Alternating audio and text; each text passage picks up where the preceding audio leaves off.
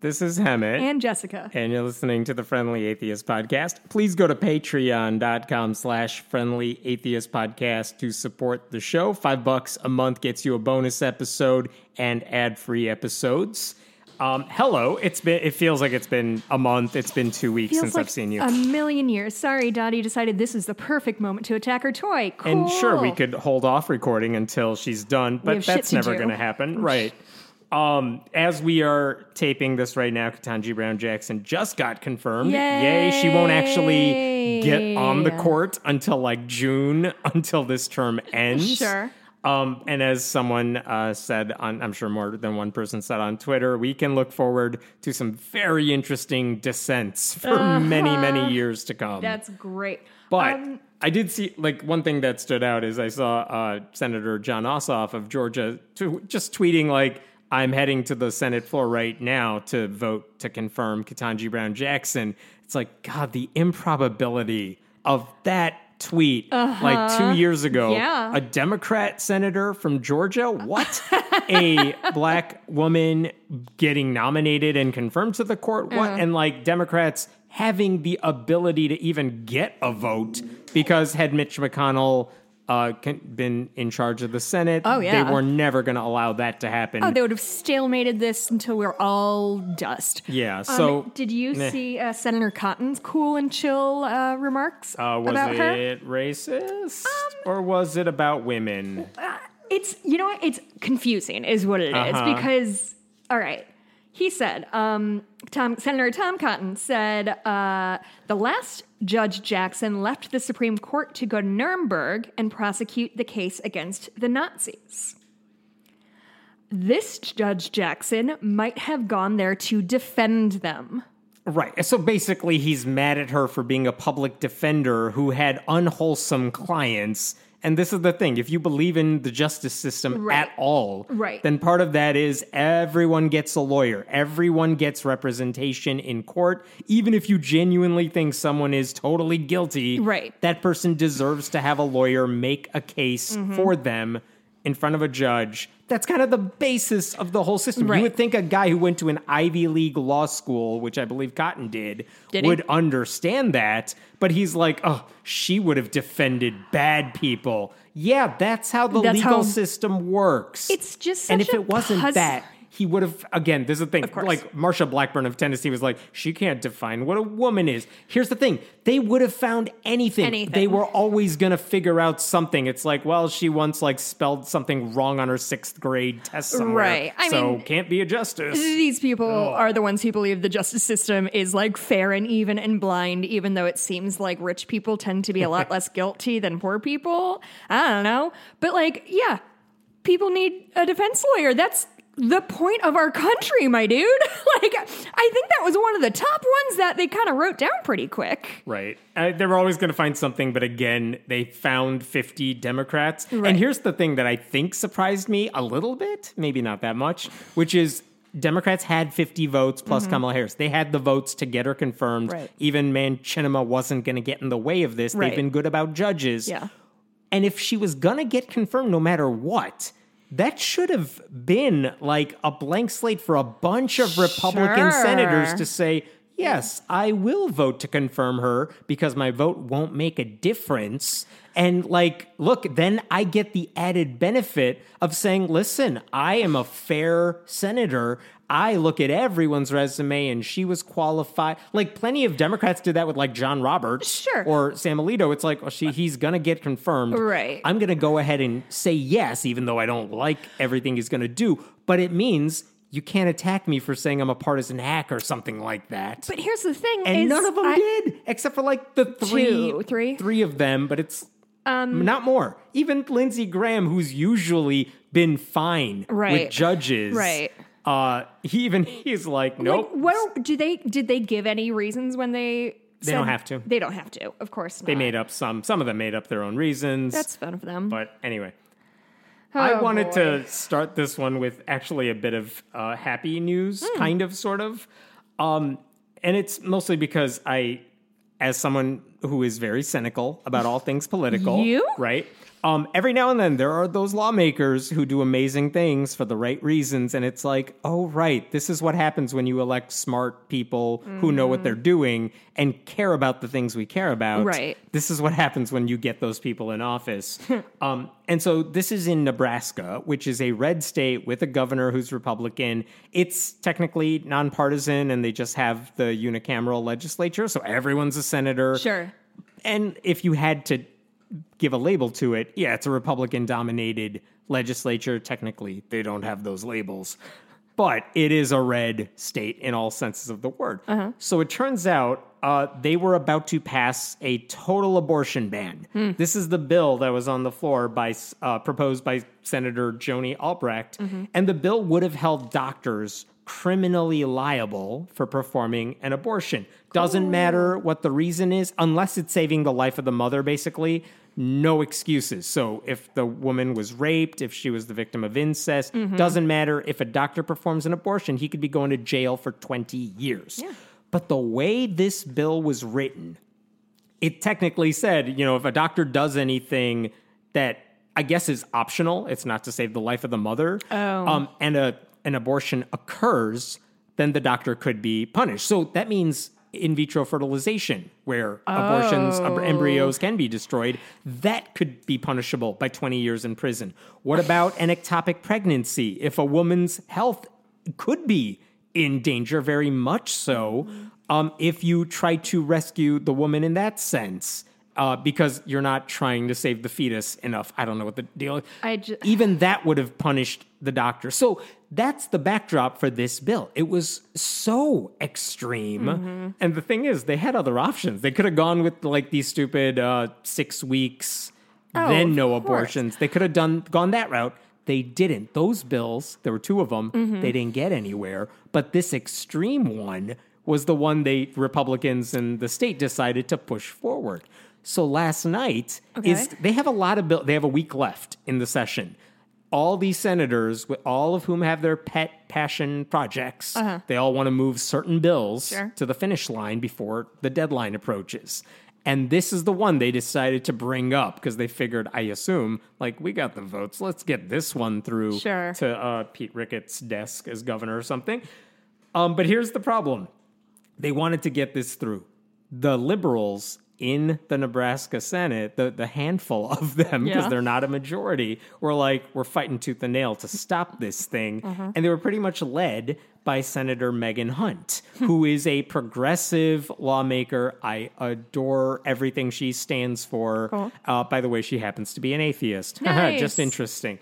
But she was kind of leading the filibuster charge against this, saying, we're debating this. I'm speaking out against this. And one of the things she said, I'm reading from an article here, Senator Megan Hunt of Omaha, who led the 8-hour filibuster, described Legislative Bill 933 as, quote, a church bill brought by, quote, Christian religious extremists. While senators criticized Hunt for taking time away from discussing other amendments, Hunt said that was her intent. You're going to wait 8 hours because I'm driving this ship and it's an 8-hour cruise. Yes, Megan. So basically she's saying, I know you want to pass this bill and then you think you're going to add these amendments. This is the bill you wanted to bring to the table. Jesus. This is what we're going with. And I'm going to fight you on this version of the bill right now.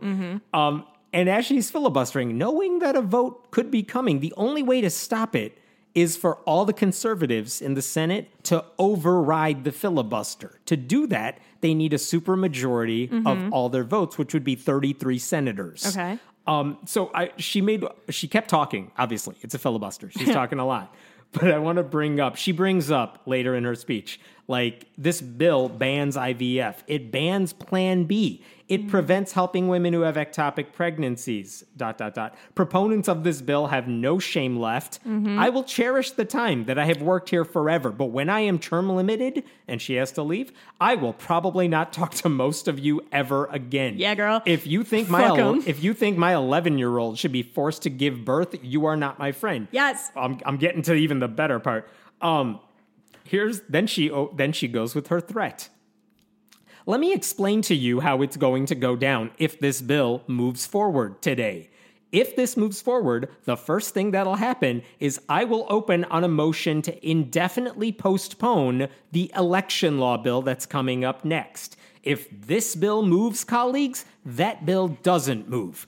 To put that in English, okay. If you move forward with this anti-abortion bill, I'm gonna make sure none of your other conservative shit gets anywhere. And does she have that kind of leverage? I believe she does. Just through filibustering? Through filibustering, like, I know you all have a bunch of stuff you want to get done. Basically knowing I can't stop you on everything. I'm going to be the pebble in your shoe from here on out. But if you want to fight for this bill, Yeah. I'm going to make sure you don't get to your other shit that you want to do. So she goes on to say, if this bill advances, she's going to indefinitely postpone, file motions to postpone the bills of every supporter of this bill. Yes. Because to me, this is personal. Then we get to the kicker at the very end. And if I go to the pearly gates and meet your God someday, which sounds great, I hope I do, I don't think I'm going to get in any trouble for killing all of your bills who vote for this. I don't think your God's going to have any problem with that, and I don't think I'm going to see any of you there either. Holy shit. Which is the nicest way I've ever heard a secular politician tell her conservative Christian colleagues, you're going to burn in hell, and God's on my side, not yours. My God. I feel inspired and so greatly humbled. Like, she is the person who's doing the real version of what I'm doing. And guess what? They needed 33 votes to override the filibuster. And? They only had 31. Wah, wah. She got that bill girl. stopped Yes, in its girl. tracks. Yes, girl. And they don't have time to bring up another one like it because they only have a few days left. Megan Hunt. Dude. And by the way, she is up for re-election this year. This is her, she got elected in 2018. It's time for her to run for office again. The primary, I believe, is next month, and then she's up for election in November. Seriously, if you're listening, go Google her and contribute to her campaign. I just right followed now, her. Right? She's amazing. And she'll Dare be she also be gorgeous? That's very annoying of her. she'll be the first to say this. I'm giving her the credit here because she was spearheading this thing. She is giving credit to all those people, some of whom she said who helped with the filibuster. Those were not easy votes for them. So kudos to all those Nebraska senators who stood up there. They did the work. They can't stop. And this is a thing we've talked about. Ernie Chambers, legendary lawmaker in Nebraska. He was there for 40 plus years in the state Senate. Term limited out many times over. And then he's like, as soon as I get a chance, I'm going to run again. And then he keeps getting elected. He was amazing. And one of the things, she overlapped with him for a year or two.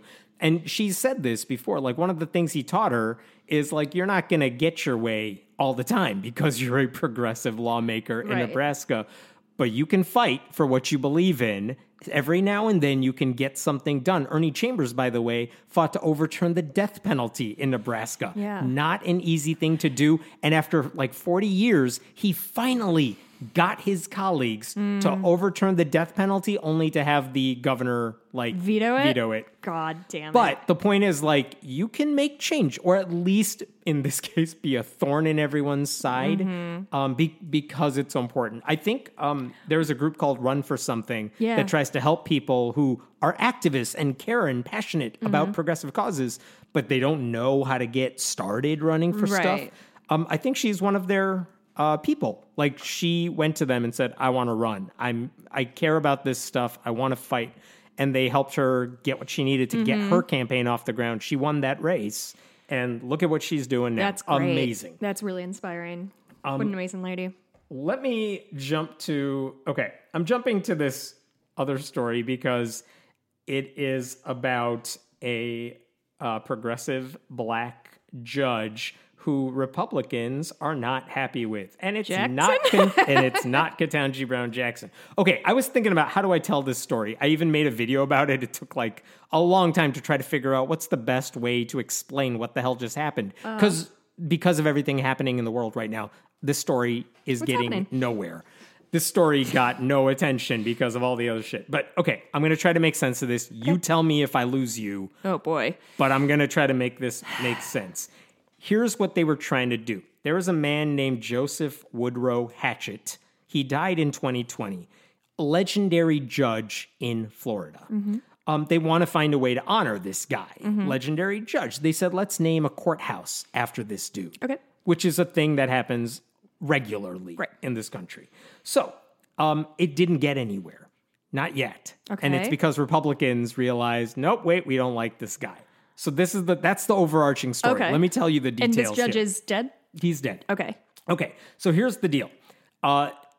This guy was Judge Hatchett.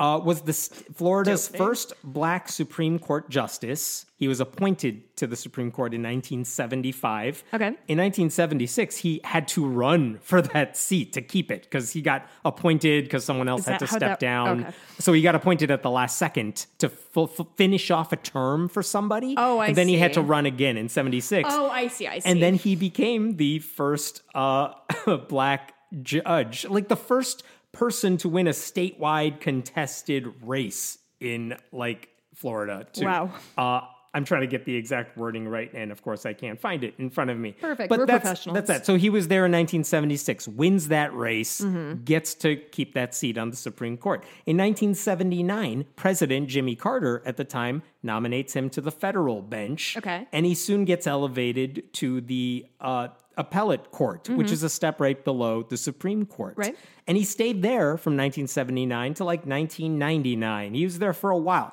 For a couple of years in there, he was the chief judge of that appellate court. And was then, he lined up to be in the Supreme Court? Did No. people think he was going to be? I Okay. don't think so. I mean, that would have been with Ronald Reagan at that time. So no. odds are no. So yeah. absolutely not.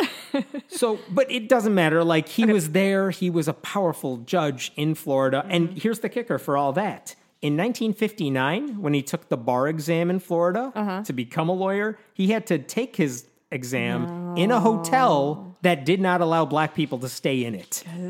That's the sort of racism this guy had to overcome. So he goes to that hotel. Can you imagine? He takes that bar exam. He passes it, goes on to have this type of career. So when he dies in 2020, of course you want to honor this guy. Sure. And a Florida Democratic Congressman, Al Lawson Jr., he introduced a resolution last October to rename a federal courthouse outside Tallahassee the Joseph Woodrow Hatchett United States Courthouse and Federal Building. Yeah. How controversial was that bill? It wasn't. Right. Because every single Florida congressperson, every one of them, Democrat, Republican, all of them, not only said we support this, they signed on to be co-sponsors of the bill. Because like everyone in Florida said, yeah, we want to take This is our guy. This is our guy. We Yeah. all want to take credit for this. Marco Rubio and Rick Scott, the two Florida senators, both Republican, both said, yeah, we're on board with this too. They got their Senate version of this resolution passed by unanimous consent. Like, no one objected. Not a single Republican in the Senate said, I want to fight this. No, they got it easily passed in the Senate. All that the House needed to do, yeah, you can go through the legislative procedural hurdles. You just need a rubber stamp, bud. But Right? if it's something so not incontroversial, if 2/3 of the House say, yeah, we're all fine with this, they can send it directly to Joe Biden then. It's a fast track to a bill like this because, again, no one's fighting this thing. Can you explain to me why it's a national thing that would... why It's a not federal courthouse. That's why. Okay. It's not Thank just you. a Florida state Gotcha. courthouse. Okay. So that's why it's a Congress thing. So Okay. again, 2/3 vote. Well, guess what? Every Democrat's fine with it. Right. And again, Republicans should be fine with it And too. it's already gone through the Senate. It already, which is, yeah, all like all 50 Republican senators, all of them were fine with it. No one objected. Unanimous consent. Okay. So this gets to the Senate. It gets to the House. They take their vote. 60% of the House votes for it, not 67%. Pretty much every, I think all but one, Democrat said, yeah, we're cool with this. And then Democrat said I no? forgot which one, probably some stupid reason, but a whole bunch of Republicans decided, nope, we're not on board with this. This is the hill they're going to die on. This is the hill they're going to die. Cool, guys. And again, this doesn't mean the People bill is are dead. dying, but whatever. This Doesn't this mean the- black guy definitely needs to get his. The bill Jesus is not dead, Christ. but now it has to go through all these procedural hurdles. To me, it's like if you go to the airport, there's like the TSA pre-check line. That's Right. what this bill was doing. Right. It was cutting through the line, saying no one cares. Like, you've been vetted. let's just get this through. Now all these Republicans are like, no, go through the regular line.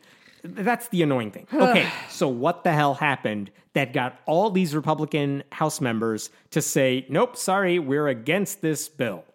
Here's the story of that. Okay, in 1992, yeah, we're going back. Okay, I was 7 years old. In Florida, the Duval County Public School District, they used to allow chaplains to perform prayers at graduation ceremonies. I was wondering why we were talking about this. And it's like, why are chaplains? Like, I thought prayers weren't allowed at high school graduations. Formal prayers are not allowed there. Actually, that wasn't the case until 1993.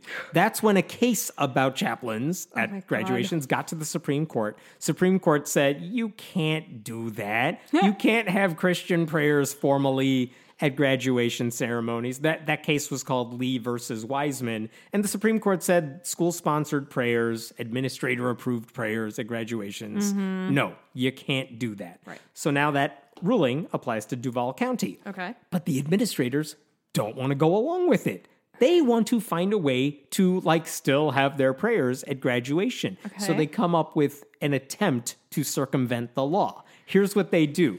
They say, okay, so the problem is we were inviting chaplains to deliver these prayers. We can't do that anymore. Let's just have all the graduating seniors vote for one of their classmates to deliver a speech after the ceremony. Whatever religion they have, as long as it's Christian. Anyone can say anything they want, and we're not going to look at their speeches, wink, wink. And, if those kids deliver a prayer, well, we didn't know anything about that. Aren't schools underfunded? What is the No, focus sorry, this is here? the only thing they do in Florida schools now. It's this. Sure, good. It's okay, this, and great. you can't say gay, Great. and that's okay. Good. So no this notes, is Florida as usual. Yes.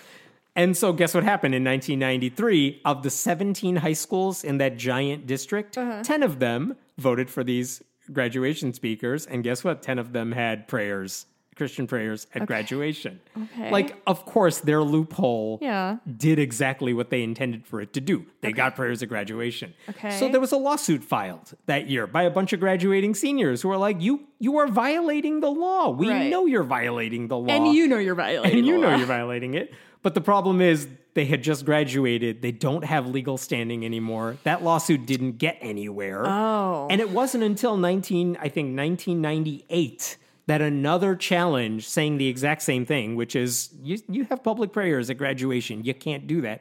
It wasn't until 1998 that a lawsuit actually got somewhere. Wow. And because of the yada, yada, yada, it gets all the way to an appellate court. Neat. And guess who's one of the judges on the appellate court? Mr. Hatchett. Judge Hatchett happened to be the chief judge of that appellate court at the time. Coincidentally, he was assigned to this particular case. And of the 3 judges that heard the case, him being one of them, him and one other person said, you guys, the hell are you doing? Yeah. You can't do that. Yeah. Oh, he was being intellectually honest? Yeah. Weird. And what he said For a is, judge. our review of Lee versus Wiseman and cases from other circuits leads us to the conclusion that, I'm paraphrasing here, that delegating the decision about prayer or message to the vote of graduating students does not erase the imprint of the state from graduation prayers. Yes, so saying, look, if the administrators say, just vote on a senior to give a speech, it's still school-sponsored. Even if you say, well, we're not looking at this. Everyone knows you have something to do with this. Right. Like, don't lie about it. So if you don't like activist judges, and if you want all your judges to respect precedent and respect the Constitution and respect the First Amendment, and you think religion should be left to families and not the schools, you would think, yes, that's a great decision. We're totally on board with that. Republicans should have been applauding that decision. Right. But because they found out about this lawsuit and this ruling from Hatchett, all these Republicans are like, oh no. We're supporting the guy who said forced school prayer that everyone has to be subject to is a bad thing. We can't get on board with this. And here's the thing. We don't want a building to be named after him in Florida. This is now their greatest mission. The heroes of our age. And which Republican is the one who basically shoved this ruling in everyone's faces, saying, you guys, this guy was Rubio. against... No. No? Rubio was fine with it. Rubio had no problem. I just assumed... no, you're right. This is Congress. Oh, it's Congress. Now it's in the House. Now it's in the House. Okay. It's a guy named Andrew Clyde, who's a representative from Georgia, of all places. What is that? But Andrew Clyde is the guy who's like, you guys, he's against Christians. He's anti-Christian. True, dude. Slow your roll. He's also one of the 3 members of the House to vote against the Emmett Till Anti-Lynching Act, which would have made lynching a hate crime. He's like, nope, I'm opposed to that. So brave, these men. He spread plenty brave. of lies about Ketanji Brown Jackson. He called the January 6th insurrection attempt a, quote, normal tourist visit. And by the way, there are pictures of Andrew Clyde on January 6th in the House trying to barricade the doors and freaking out. The look on his face is, holy shit, what's going on? He has that look on his face, and he's the guy who's like, that was a normal tourist Yeah, it was visit. fine. I had fun. That's the guy all these Republicans are listening to and chose to vote against fast-tracking the Judge Hatchett bill. Jesus Christ. Okay, get this then. Of the 147 Republicans who decided to vote no on fast-tracking this bill, 10 of them were from Florida, which means 10 people who were co-sponsors of the bill to rename the courthouse said, oh, I can't vote for this thing. You're a sponsor of the bill. It's so funny when people talk about how, like, leftists are so, like we demand everything and like blah, blah, blah, and nothing's good enough, which is true. Like even little progress people, which I understand as a criticism, but good Lord, at least the Democratic Party isn't focused on torpedoing building names off a reasonable ruling by a judge. It's absolute insanity. It's absolute mayhem. One of the Republicans who decided... Kangaroo court. Like, it's insanity. One of the Florida Republicans who is a co-sponsor of the bill, who also voted no to the bill, is Byron Donalds, who happens to be one of only 2 black Republicans in the House. Wait, he voted... He voted against the renaming because, nothing. Wow. Yep. And one of the other ones was Matt Gaetz, which, that's the only thing about the story that makes sense. His stupid hair. I hate how he looks with his hair and his head. It's a pits. Every time I have to see it, I'm annoyed. Mm-hmm. That's why this is such a good medium for me. I don't have to see his stupid head. I can just make fun of it. I'm going to jump to a story about Mubarak Bala.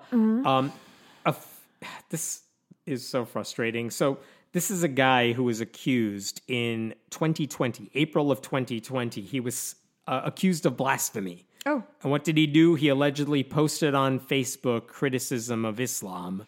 It was deemed as blasphemy. And basically, they charged him, locked him up, like, right away. It was a campaign for 2 years of free Mubarak Bala. Like, try to get this guy out because we don't know if he has a lawyer. We don't know if his lawyer has access to him. We don't know if he's in a kangaroo court or if he's actually going to get a hearing. No one's seen this guy forever. And a lot of international humanist groups were working, trying to help this guy out as much as they could. And his whole history is just... Jesus Christ, what this guy has gone through. In 2014, Mubarak Bala's own family placed him in a mental hospital for the, quote, crime of being an atheist. Oh, boy. When he was eventually released, there were threats on his life. The Associated Press did an article about him, and he's like, you cannot send a videographer or a photographer because I don't want anyone knowing where I'm living. Wow. I don't want them to see me if possible. He was in danger. Yeah, and then in 2020, as things die down from all of that, he's arrested again. Basically, a group of lawyers sent a letter to a judge in Nigeria saying he's been, quote, been writing stuffs on his Facebook page that are provocative and annoying to the Muslims. Specifically, they said he insulted Allah, and that would, quote, incite Muslims and provoke them to take law into their hands. Blaming him for what extremists might do. If I got arrested for being annoying on social media, I would be in jail for the rest of my life. Twitter would shut down if annoying people were not allowed. The prospect of your crime is you were annoying Muslims, buddy. I mean, here's where it gets even scarier. Louise. Nigeria has 36 states, and 12 of them are allowed to operate a parallel legal system where Sharia law takes precedence as well. Cool. And that's where they were trying to get this guy.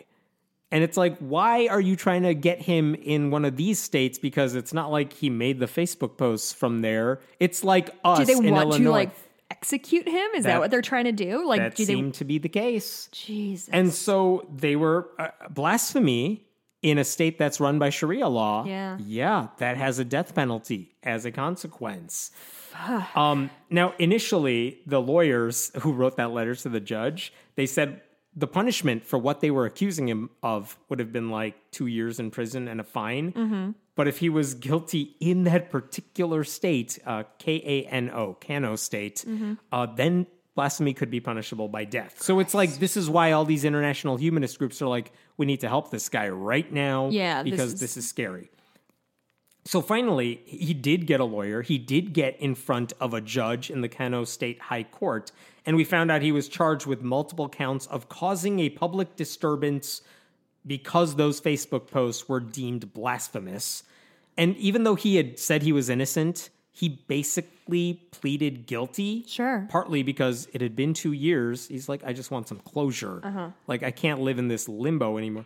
He pleaded guilty, hopefully thinking, if I plead guilty, maybe you'll give me a lighter sentence because I admit I'm doing something wrong. Well, he did get a lenient sentence because they're not going to execute him. Okay. This week we found out he's just going to spend 24 years in prison, including the 2 he's already been locked up. Oh, well, time served. That's so 22 years from now. Jesus Christ. Yeah. He's, how old is he? 37, I think. So that's something like that. So that's what he was punished with this week. So he'll be 60 when he gets out. It's not the rest of his life necessarily, but it's the rest of like the prime of his life. Yeah, it's the rest of his adulthood. This is from Dr. Leo Igwe, the founder of the Nigerian Humanist Association. The humanist community in Nigeria is utterly shocked by the sentencing of Mubarak Bala for blasphemy. It is utterly disgraceful that a court in this 21st century could convict an individual for making innocuous posts on Facebook. Today is a sad day for humanism, human rights, and freedom in Nigeria. The sentencing of Mubarak Bala is a stark violation of the rights to freedom of expression and freedom of religion or belief. We urge the authorities in Nigeria to ensure that this judicial charade does not stand. And to be clear, they can appeal this decision, and they are going to appeal the decision. But it's one of those like, is that actually going to work? I don't know. That's really scary. Yeah.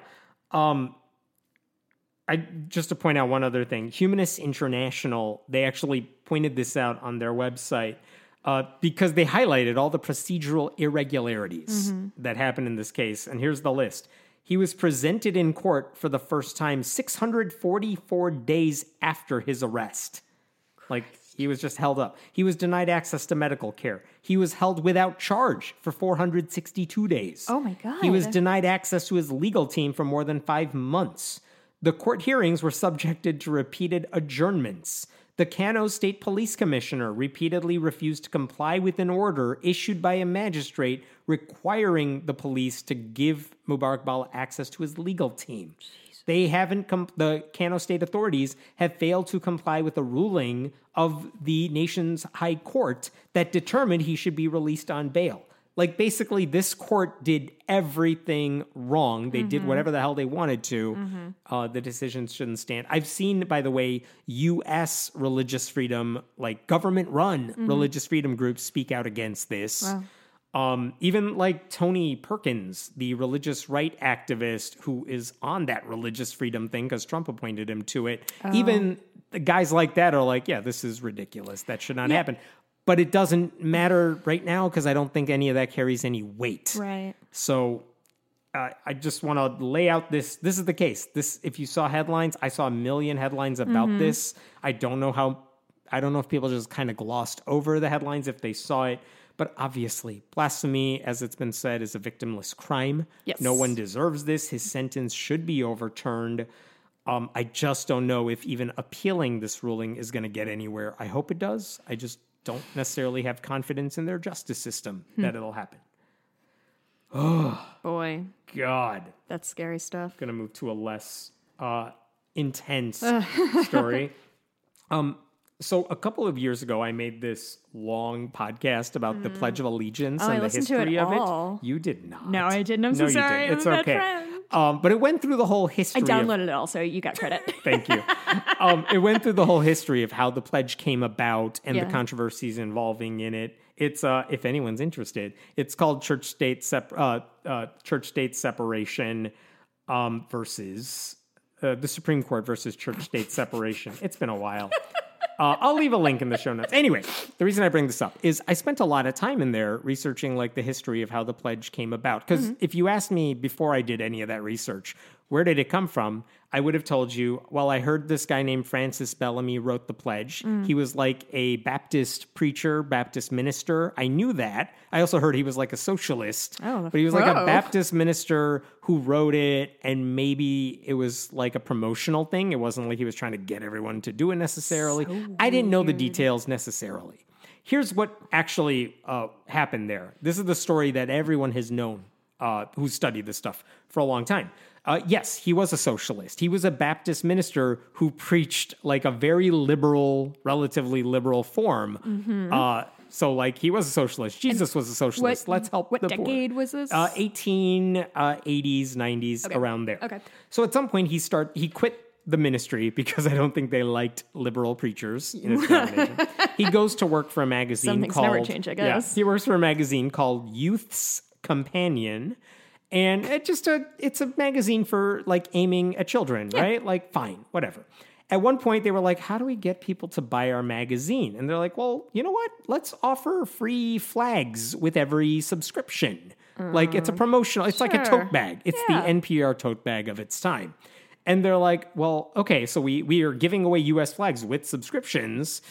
No one really wants a flag. How do we make people want flags so that they'll buy subscriptions to our magazine? We gotta pump up people using the flags more. So at some point they're like, well, it's like the late 1880s. You know what's coming up soon? Like in 1892, it's the 400th anniversary of Columbus, like whatever, 1492. Yeah. Columbus, quote unquote, discovering America. So like we can hype that up. Now, what can we do in the years leading up to it to really make people want flags? It would be great if every school needed a flag.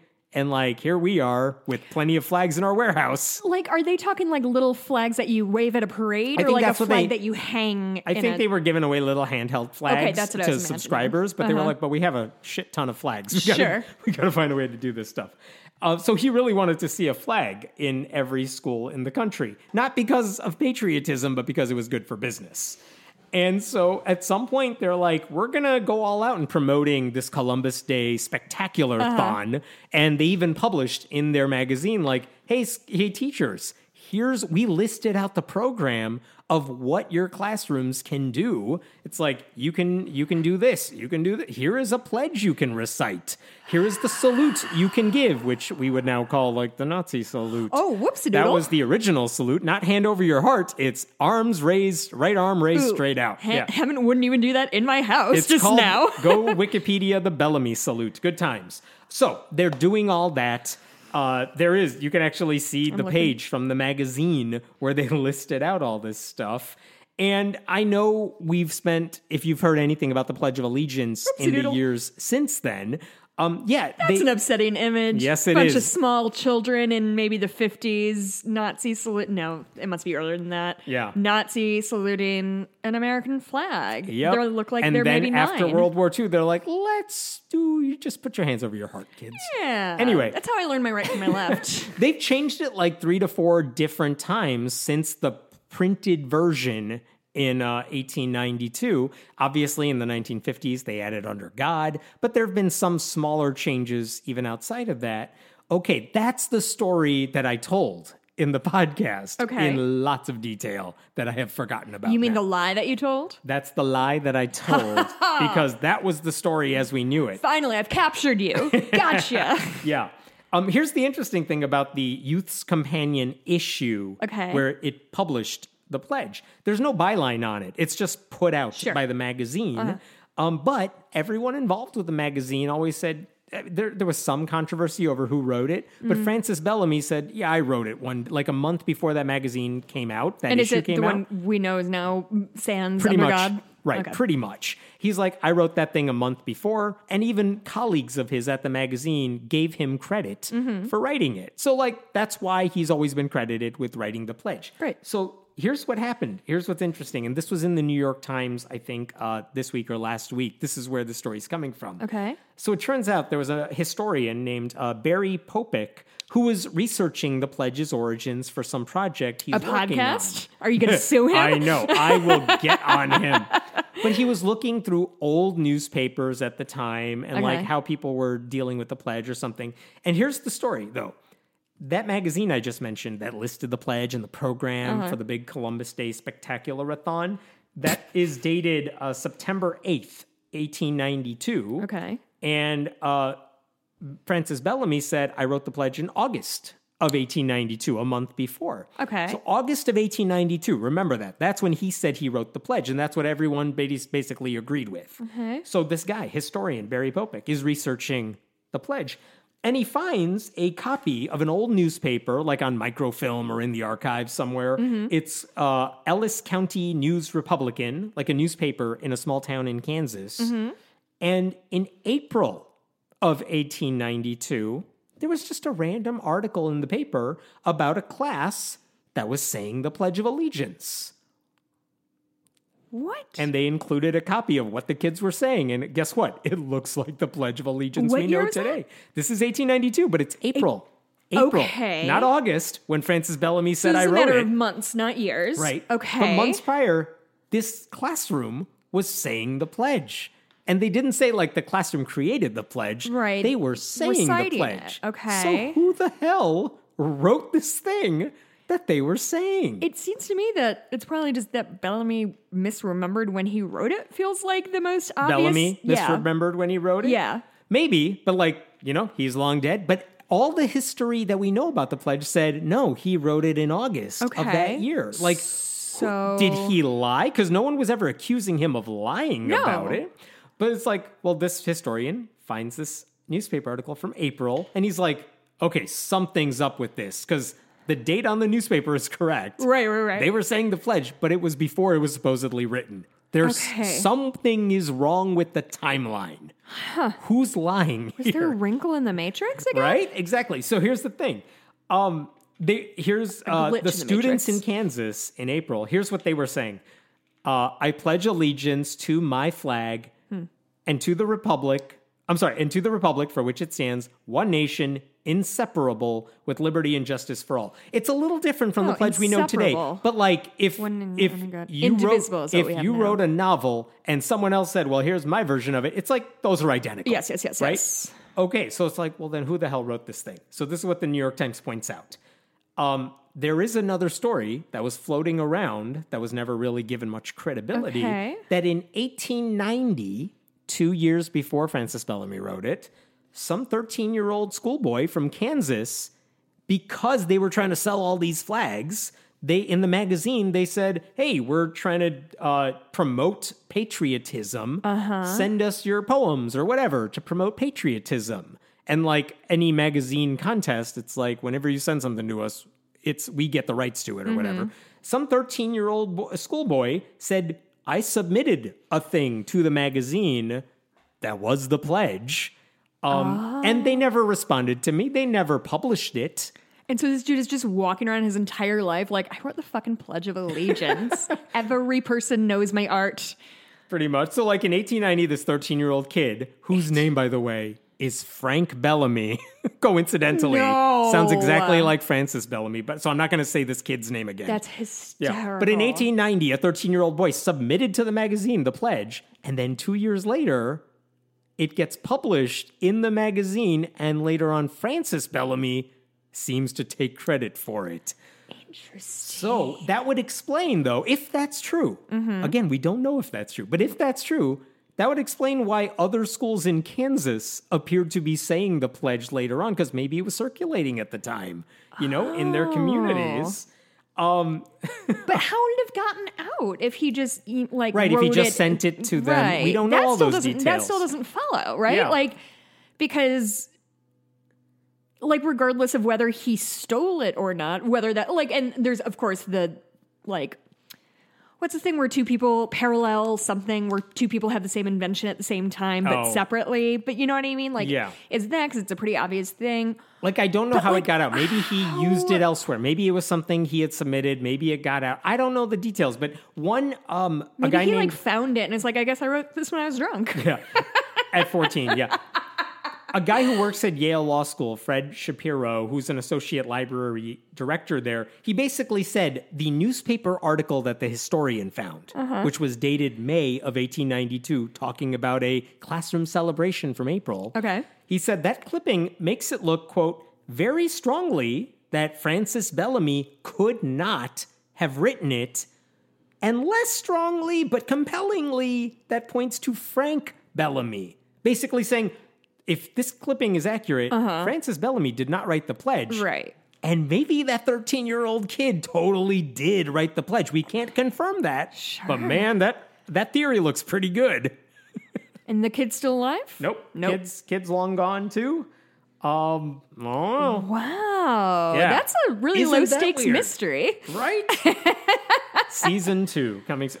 I also want to point out, there really are weird. so many problems with the Pledge of Allegiance, not just the under God bit, which is a problem in itself. It's the cultiness of it all. It is, if you're trying to promote patriotism, then forcing everyone, basically, or pressuring everyone to say a prayer, really, to why you love America. If you got to force kids to say a thing, how much I love you, it's that's so not fucking real North patriotism. Korean, isn't it? Yeah. Oh, yeah. No, Dear it's been said leader. before. If any other country Oh my God. said their version of the pledge and they just did it every day at the beginning of school, And honestly, we know what we would call that. A cult. Yeah. If we said, in every Right, North right. Korea school, the kids got to get up and pledge how amazing North Korea is, Yeah. we'd say, oh my God, look at the brainwashing there. Oh, but also, the pledge says we have liberty and justice for all. No, Nope. we don't. So No. that's the reason a lot of kids have protested it. But plagiarism, oh, by the way, here's another one that I think was less known. Francis Bellamy, the guy who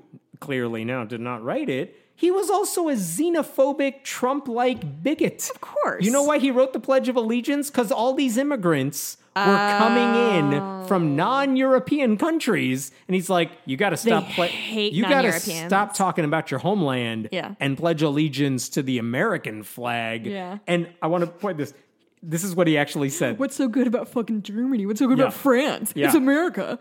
He had no problem with European immigrants, but he lamented the newer wave of immigrants. And this is in the podcast, so I remember this vividly because I was shocked by this. Chinese immigrants? No, That's not an at the immigrant? time. That was Okay. later. But he said from Italy, he said, Yep. we are receiving the vilest Yeah, you are. elements. From Poland and Russia, he said, came, quote, expelled Jews who will not labor with their hands, but choose to be parasites of tenement houses and worthless vendors. And then he lamented non-white immigrants, saying in a speech, there are other races which we cannot assimilate without a lowering of our racial standard, which should be as sacred to us as the sanctity of our homes. That's eugenics, my dude. That's that man is a eugenicist. That's the guy who got praised for being a socialist liberal minister. Oh, Yeah. boy. Oh, So, boy. there are What so a many mess. reasons to not be on board with the Pledge of Allegiance. Who knew plagiarism could be added to that Funny. list? Really, and also, if you're not American or didn't have to say it, listening to high school students at 8:30 in the morning go, I'm is truly one of the most depressing sounds you can hear. And I don't know if it's because I didn't have a great time in high school, but just imagining a room of teenagers. It's 8:30 in the morning, and have the kids are stoned for some reason. Apparently, kids get stoned before they go to school. Are you jealous? I mean, kind of. I wish that was an option for Yeah. me. I would have been Honestly, even worse student. saying all that stuff, it's like, you know what? If you're Francis Bellamy and like they're saying, no, dude, you didn't write the pledge, that's a gift because the pledge sucks. Yeah. You should, the ghost of Francis Bellamy should be very happy right now. I love things like it's like how the national anthem is based on an old British drinking song. Just like everything that we think is beautiful and sacred is like a ripoff and not even a good one. Let me jump to Lauren Boebert, the Colorado conspiracist. What did she do? Here's her tweet. You tell me what's wrong with this. Oh, okay. We require people to be 21 to purchase alcohol beverages and 21 to purchase tobacco products. Why is it so unreasonable to require people to reach a certain level of maturity before making life-altering decisions about their sexuality and identity? Basically, you can't be LGBTQ until you're 21. Well, I mean, First of all, alcohol harms you and tobacco harms you. Yeah. And being gay or trans is not harming anybody. Yeah. Except, I guess, conservative Christians who wish they didn't exist. Also, just because legally we think that that's the deal does not mean it's how it works. Right. See prior weed notification about kids in the morning. Like, how old do you have to be to declare yourself straight? I'm pretty sure it's lower than 21. It sucks. It's sad. I'm sad about it. I've heard so many... What a mean thing to say. Yeah, I have a 6-year-old. There a number of people have been like, ooh, do you have any crushes at school? And it's cute, and we laugh about Ew, it. it's not cute. It's gross. It's fine. But it's like, yeah, because they assume she's straight and all that stuff. But it's like, yeah, it's a joke people make because, of course, kids have thoughts about, like, crushes or their friends or People whatever. call their infants a little flirt. It's yeah. weird. Yeah. But nope, you got to be 21 before you're allowed to be gay or trans. By the Is way, that why all people this don't is... have sex or kiss anybody until they're 21 because Doesn't they haven't happen. decided Doesn't happen what their anywhere. sexuality is. Nope, they also haven't bought any gender-specific clothing Nope, at that none. point. Everyone's abstinent and a robot until 21, at which point everything gets very confusing very quickly. By the way, when it comes to making life-altering decisions, North Carolina and Alaska allow 14-year-olds to get married. Most other states, including Boebert's Colorado, allow marriages for people under 18. She also, by the way, Lauren Boebert thinks it's fine for kids to carry firearms because she sent out a Christmas picture with their kids holding their guns, which could be life-altering, I guess, depending on how good they are with them. And you know what also is kind of a life-altering thing before you're 21? Dropping out of school and having a baby, which are two things Lauren Boebert did before she was 21. But God wanted that. I retweeted a tweet that says 2020 GOP platform. Don't let teachers say LGBT stuff around my child bride. Yes. Yep. Like this sort of... Because in Tennessee, they wanted to pass a bill strengthening like man-woman marriages, and they have like the wording of it would allow for child marriages. That's what that one's about. They don't care about kids, and they don't care about girls, and they don't care about women. They care about being right. I still can't believe anyone fell for And the being fact that they care exclusive. about women's sports. No, That's they don't. truly my favorite thing. All of a sudden, people are Ask like, them to name their "You favorite mean- WNBA teams. You mean teams, not even players." Oh my God. You mean a trans woman beat somebody in a MAC League swimming competition? This is my favorite league. I pay attention to everything that goes on. Jesus. I know we talked about this last time. I'm pretty sure we talked about this last time. The person who took like 17th place and said, I'm very mad Yes. at the trans person who beat Yes, me. It's I like, should have been girl, 16th what about the place. other? Oh my God. Here's maybe good news. Oh, God. New research, Pew Research Center survey came out this week, and they basically asked people, like, what do you think about people who say they have religious objections to taking the COVID vaccine? Like, what do you think about that? 67% of U.S. adults said the people who cite religious objections are basically full of shit. That's interesting because Everyone guess knows what they're the full of shit. percentage of people in Illinois who are vaccinated? Oh, God, what? 68%. Oh, there we go. So the Venn diagram is a circle. Yeah, so most Americans understand that when people say I have religious objections, they don't care about religion. This isn't about God. They don't like being told what to do. Yeah, it's just Christians who want to lie to get out of stuff because that's what their morality teaches them. Correct. Everyone knows it. At the same time, unfortunately, when only 32% of people said if a workplace has vaccine requirements and someone uses a religious objection, should they get to keep their jobs? Fired? I'm sorry, should workplaces accommodate religious objections? And most people, 65%, said, yeah, they should accommodate religious objections, even though 67% said, we know they're full of shit. Feel like the same. I know. Those seem like, well, if you know they're lying, then how come you're fine with them getting away with it? But unfortunately, that is the case. I don't know when we're supposed to believe people or when they're liars. That's always really hard when it comes from like this sort of thing of like, they certainly don't believe rape victims so because they're liars. But they know Christians are lying to get out of stuff, but they're okay with that. Yeah. So this is the headline. People lie, but it's good. People have been raped lie, and that's bad. This is the headline from Pew Research for one of their charts. Even among Americans who say religious objections to COVID-19 vaccine mandates are, quote, just an excuse, most say objectors should keep their jobs. Which, if you know they're bullshitting and you know it's going to be harmful to all of us, well, we're good old US of A. We're all independent. We're all islands unto ourselves. You know what surprised me? It doesn't take a village. It takes me. They broke those numbers down by subgroups. 52% of white evangelicals said religious objections are full of shit. 55% of Republicans said religious objections are full of shit. Quiet part out loud. Yeah. And again, vaccine mandates are toothless without enforcement. Correct. So if people are not getting vaccinated, right. I don't care what, unless it's a medical reason and they have like a doctor's note. Right. No, fire them or make them get vaccinated and like they'll get over it. Or lose their jobs, whatever. I don't have sympathy for them. It's very frustrating. One last story for you as I pull this thing up somewhere. Where is it? There it is. Okay, so this is a football story. Football, American or football? Football, the one no one else cares about in the world. Got it. So, yes, American Gridiron. football. Yeah. I'm going to take you back to like 2015. The Florida High School Athletic Association, kind of the nonprofit that organizes Florida high school sports. Okay. They had their state championship. We do this in Illinois. A lot of states have their version of this. They had their state championship for the Class 2A teams, so that size school.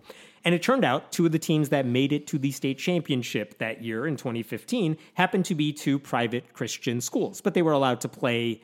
They make those accommodations. Even if you're a private school, you can compete for a state championship.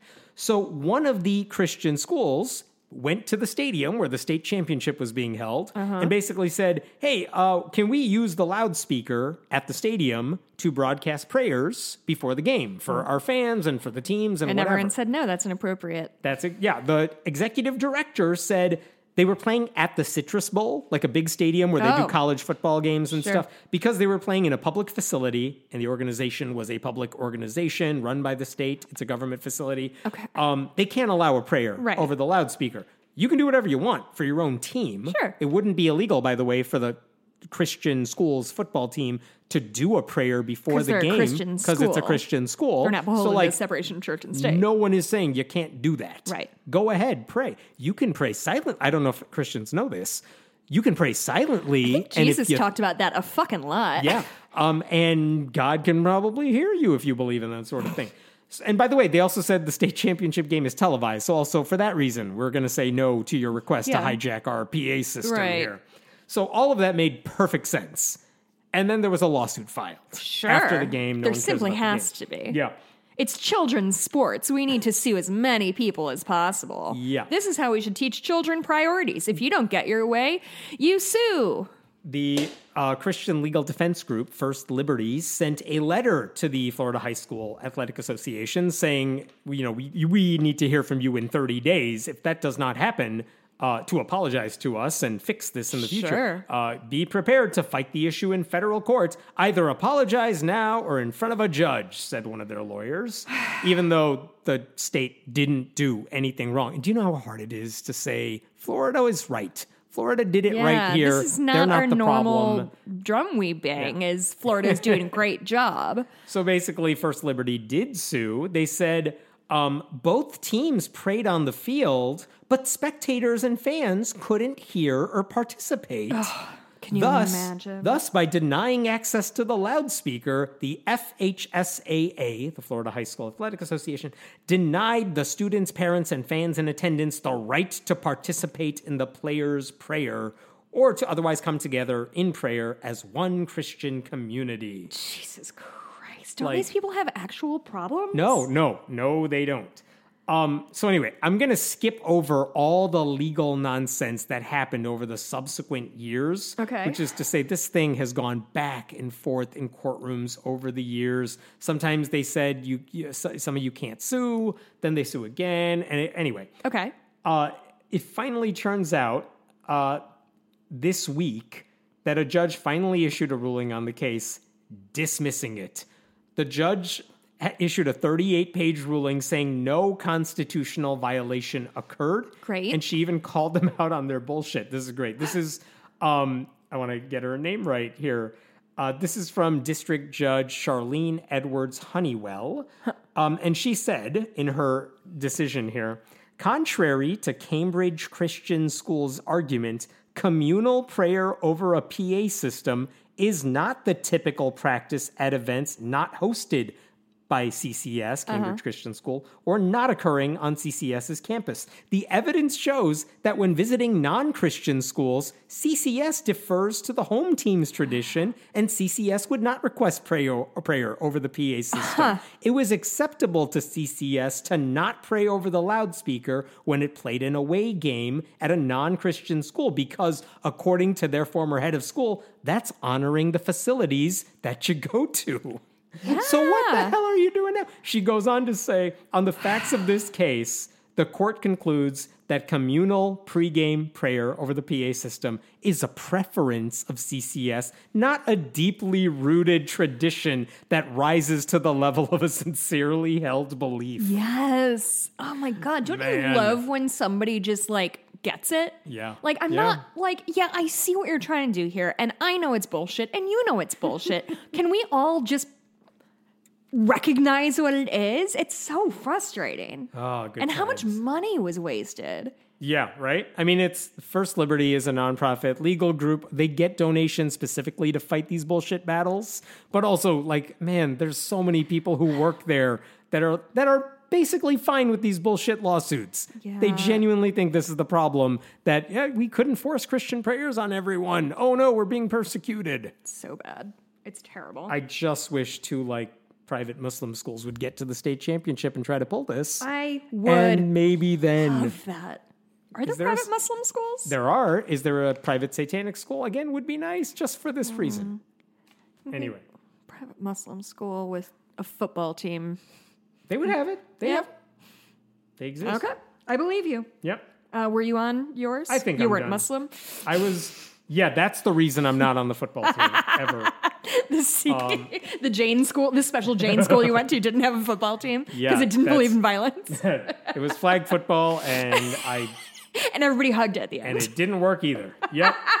I did theater for a reason. Yep. All right, I'm done. What you got? Quickly before we go, if you are in the New York City area, I am going to be there on June 10th, and I am tentatively planning a meetup in Brooklyn on the evening. I think that's a Friday, June 10th.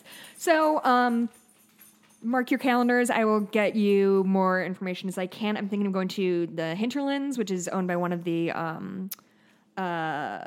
Flophouse podcast hosts. So anyway, just looking into that, so mark that. I have a few things I want to talk about in the bonus episode. Before you get to that, yep. I'll give my shout out to where I'm going. Oh, yeah.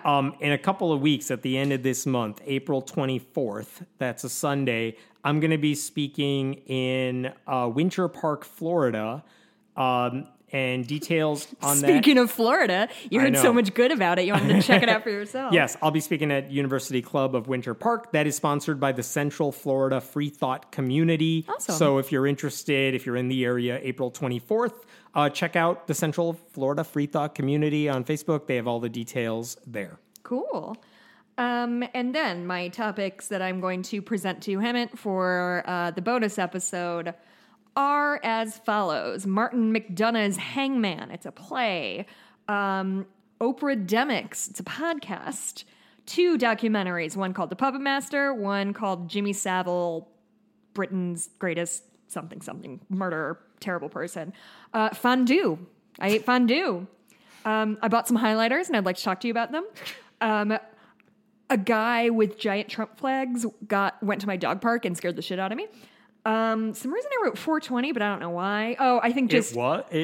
I just wanted to say that it's really a good thing that last week or whatever was 420 episode and I wasn't here because we had no plan. Right. This is episode 421, so we didn't get to celebrate episode 420. Yeah, sorry. I don't know if you want to hang out here. I've got a vape if you need it. And also the flags that have started invading my life is something that's very important that I need to discuss with you. We'll get to 2 of those stories in the bonus episode. All right. You can find Jessica at... Jess Blumke on Twitter. My Etsy shop is Bitches Get Stitched Done. I've gotten a few orders in from people that I'm super stoked to start working on. Some really fun ones. I'm doing a fun Carl Sagan one about, the quote of, if you want to make an apple pie from scratch, you must first create the universe. Mm-hmm. I'm doing that for somebody. So it's all great. Hemant, you are on Twitter at Hemant Mehta. Go to onlysky.media to read articles. And again, if you like this podcast, go to patreon.com/friendlyatheistpodcast. We will see you next week.